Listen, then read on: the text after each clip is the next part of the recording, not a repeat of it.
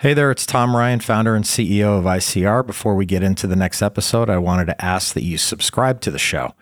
It'll help us get even more unique and interesting guests on the podcast and in turn continue to educate management teams and the growing ecosystem that creates value for fast-growing private and public companies. And while you're at it, head over to Apple Podcasts and leave us a 5-star rating. Very much appreciated. I realized that franchising was going to be the success of this business, of growing it. And so I converted the whole business to a franchise-only model, and then it really took off from there. Acquiring a business and then figuring out the best way to make it grow takes creativity. The franchisee is my customer. It's not the guy eating the burger or the chicken wings. The franchisee is who pays me every week a royalty off his sales. So it's critical that he makes money. So our whole focus is this is the customer.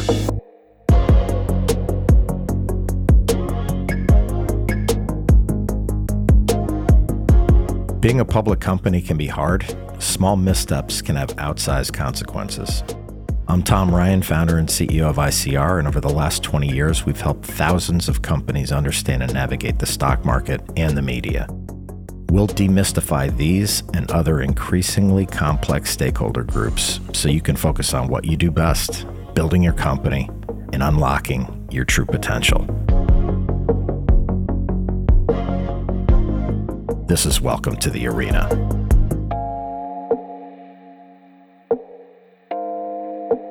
Success in the restaurant industry can be very tricky, but today's guest has really nurtured the built-in organic growth opportunities in his business with excellent results. On this episode, we're sitting down with Andy Wiederhorn, President and CEO of FAT Brands, which trades under the symbol FAT. FAT Brands is a global franchising company that acquires, markets, and develops a range of casual and quick-service dining restaurant concepts. Andy made his first restaurant acquisition in 2003 with Fatburger and went on to acquire Buffalo's Cafe in 2011 and Ponderosa and Bonanza Steakhouses in 2017. That same year, he took FAT Brands public. Andy continued FAT Brands' aggressive acquisition strategy over the next few years, striking deals with legacy brands including Johnny Rockets, Round Table Pizza, Marble Slab Creamery, and Great American Cookies, to name a few. He also struck deals with Twin Peaks, Fazoli's, and Native Grill and Wings. The FAT brand portfolio features 17 restaurant concepts with more than 2,300 locations worldwide. Andy's been incredibly busy for the last 20 years, but he was able to join us to talk about the company's history, growth, and their strategy for the years to come. Let's enter the arena with Andy Wiederhorn.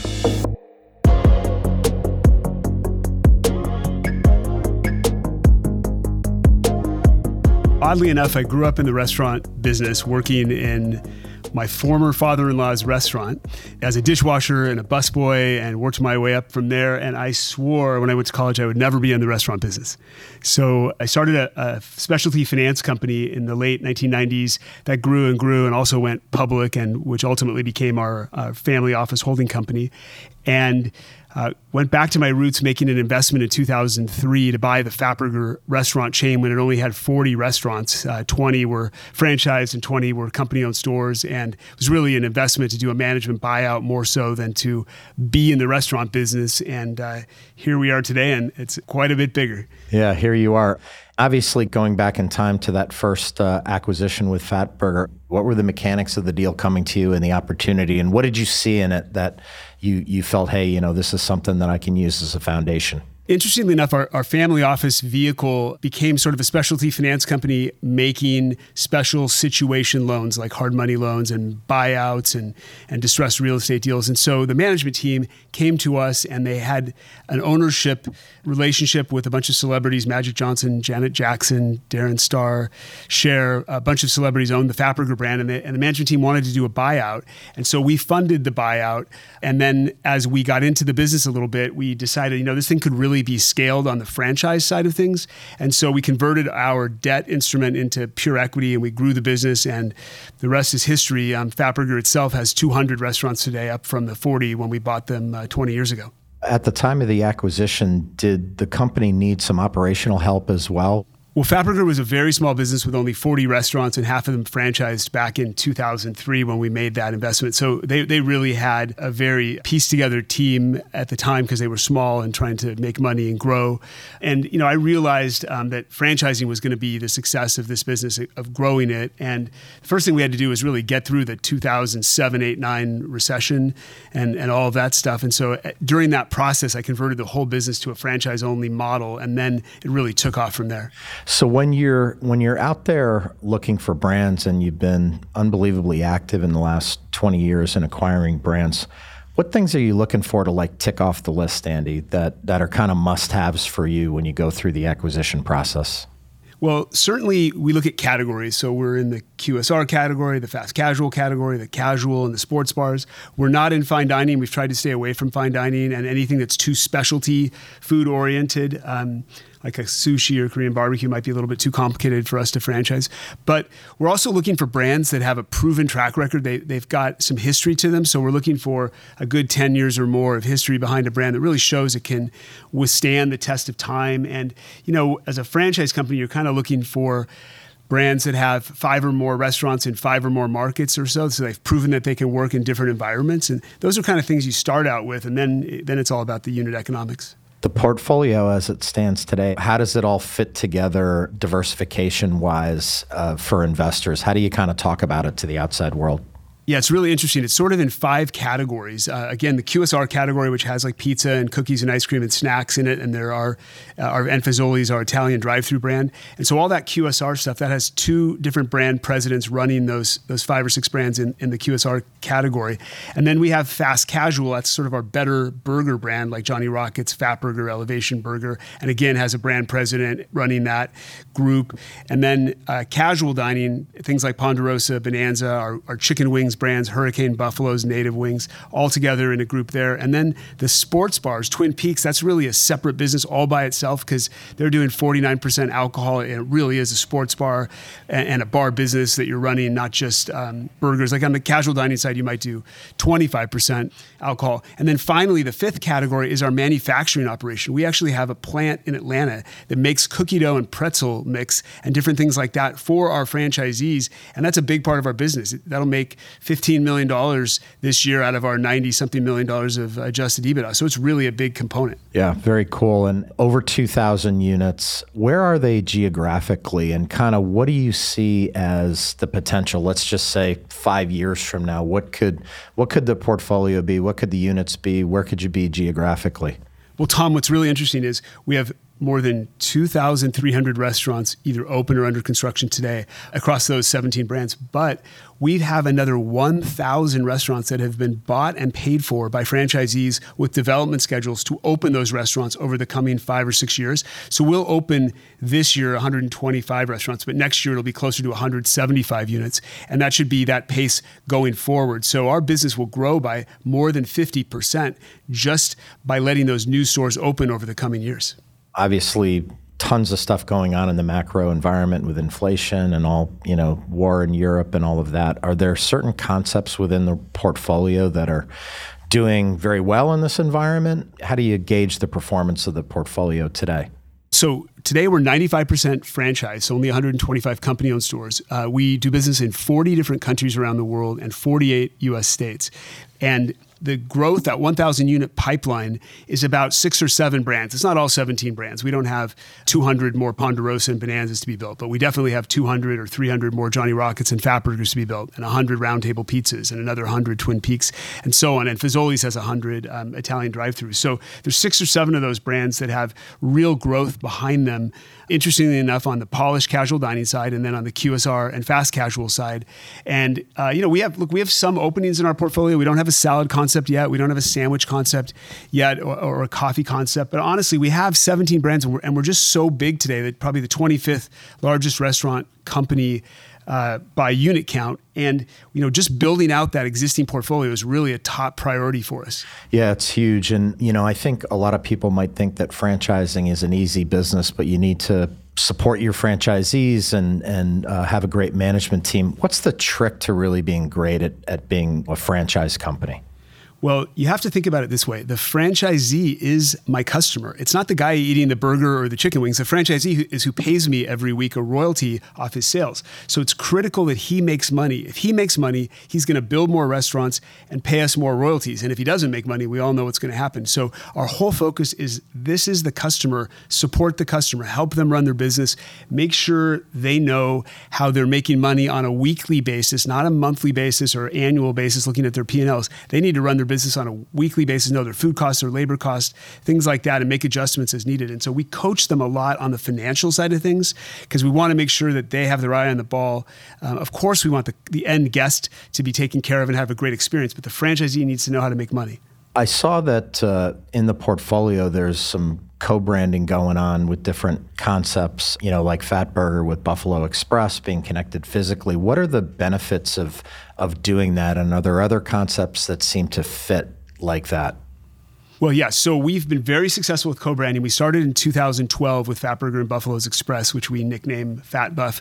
And we have more than 100 of those units today. We've also started co-branding Johnny Rockets with Hurricane Wings and adding just a wing product. And wings and burgers go well together. People share them. So that's been really our sort of driver. And then the other place where we've done quite a bit of co-branding, we've got more than 100 of these also, is our cookies and ice cream business, our Marble Slab Creamery and our Great American Cookie Company, putting those together where you can get cookies and ice cream in the same restaurant or food court or whatever has been very successful. Yeah, yum. Is it more of a cost thing or a revenue thing or kind of both, Andy, when you think about the co-branding? So the incremental cost is very modest because you already have everything in place. It just may be some more equipment, a couple of fryers or some assembly tables or some signage, things like that. Or on the cookies and ice cream side, it's ovens or it's freezers. But it really spreads that rent cost out and it gives the operator 20 or 30% higher average unit volumes by having the second concept under one roof and one rent payment. So it's really, really beneficial. In this environment where financing has been maybe the credit markets have tightened up a little bit. Do you think that there will be a lot of opportunities to find and acquire different brands where you might have a gap in the portfolio? Do you think in this environment, more deals are going to come to you guys? We have seen a tremendous amount of seller activity in the last 12 months. We in 2021 we spent $1 billion buying the last 8 or 9 brands, and we bought Johnny Rockets during COVID in 2020. But I really looked at 2022 and said, I need to absorb and digest what we've already acquired and make sure that we're integrating it onto our platform. In 2022, we had just a slew of deals come to us. But look, the valuations and the seller's expectations were probably disconnected from the reality of the market and a 300 or 400 basis point increase in rates. And then, the financial markets in terms of what they're willing to finance in the restaurant space, it's a little bit different today than it was, certainly a year ago or a year and a half ago. So I think that reality has to set into sellers. You've seen valuations come down by at least a couple turns of EBITDA. We have been successful at selling bonds in this environment. We've been able to raise somewhere between $100 and $200 million, even in the 2022 crazy interest rate environment. So, there is money out there, as you say. It is more particular, it is more expensive, it is more structured, but it's there if there's a deal that makes sense. It's just that I'm not sure sellers, for the most part, are ready to accept the drop in valuations that 2021 was an incredible year for everyone. 2022 was a bear, and 2023 probably is going to be the same.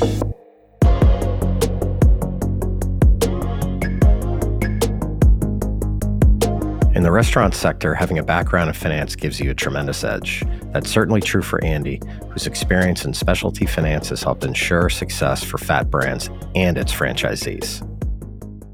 Certainly, being a finance guy in the restaurant space is unique, and I have a big team of finance guys with me as well. And so we're really running this to make sure that we understand how the business is making money. I'm not an artist in the food business, in love with my product. I care that my franchisees make money, and then I know how to finance the company where it's got non-recourse debt, it's got 30-year fixed rate debt, things like that are very different while we build value at the different brands. And so, that's been a key initiative for us for a long time. It took us a little while after we went public to get our first securitization done. But once we did, we really hit the ground running and we grew the business to the size it is today where we wanted it to get to. So, I think that that's a differentiator for sure all day long.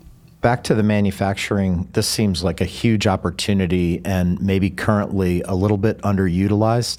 How can you continue to improve that? Because it's obviously making a lot of money on its own. What are the plans and how do you see it evolving over the next few years? Yeah, we love this manufacturing business. Our factory based in the Atlanta area is only running at 1/3 capacity today. It's running one shift a day, not three. So we're not running an evening shift or a graveyard shift. And so we really have significant capacity to grow that business.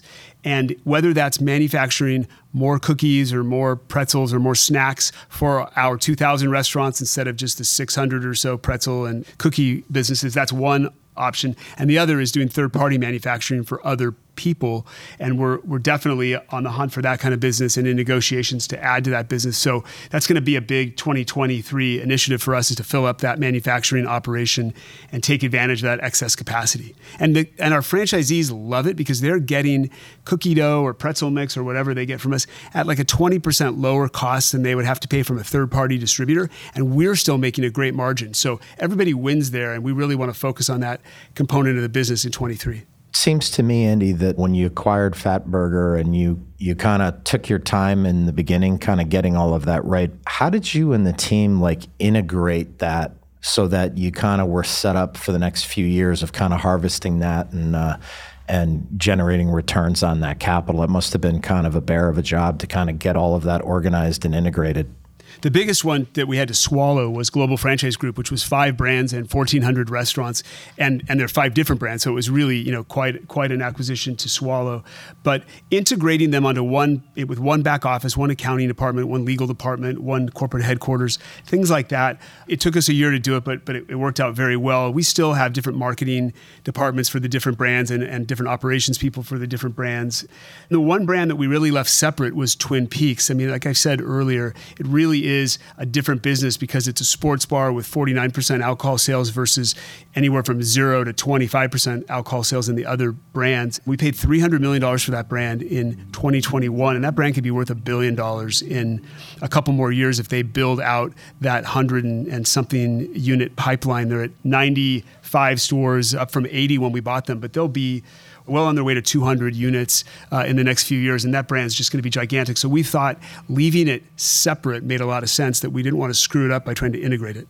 And then everybody has kind of a COVID pandemic nightmare story, but these acquisitions kind of came during the pandemic. What was that experience like, just kind of getting through that? Well, my philosophy during COVID was I would much rather be hunting than being hunted.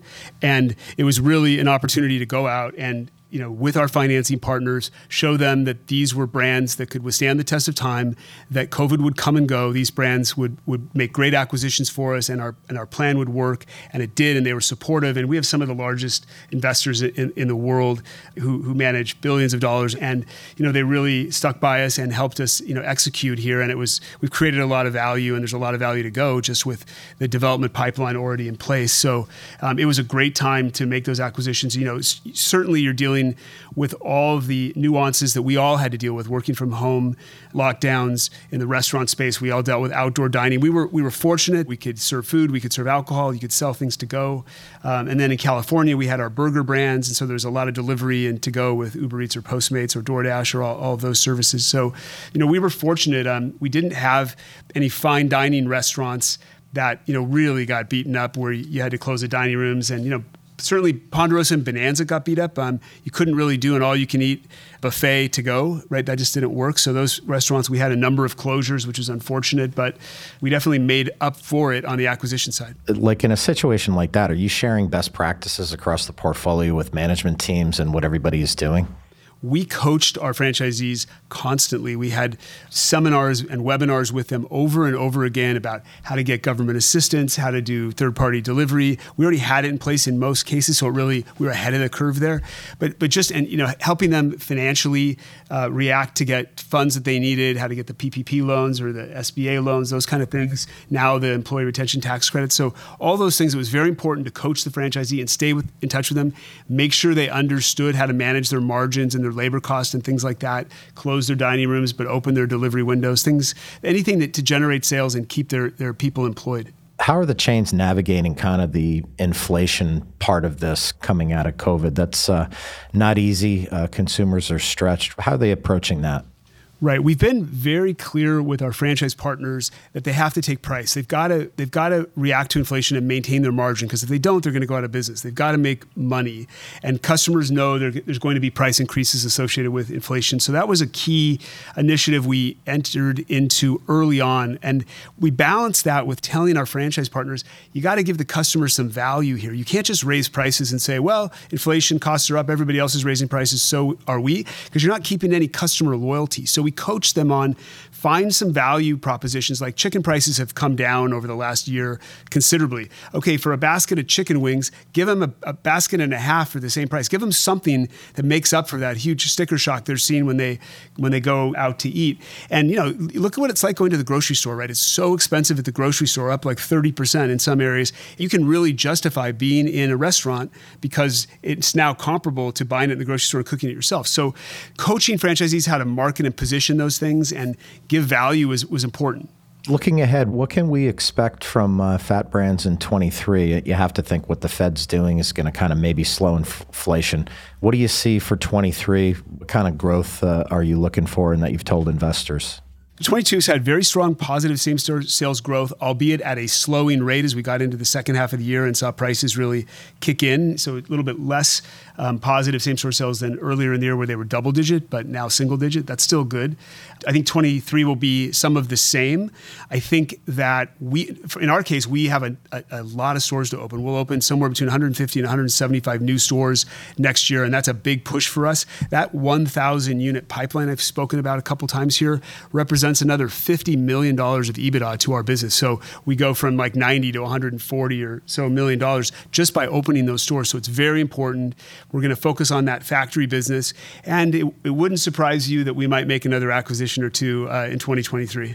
No, absolutely. And in order to do all those things, you have to have an exceptional team. Talk about your team at the corporate level, kind of the experience and the people that you have around you.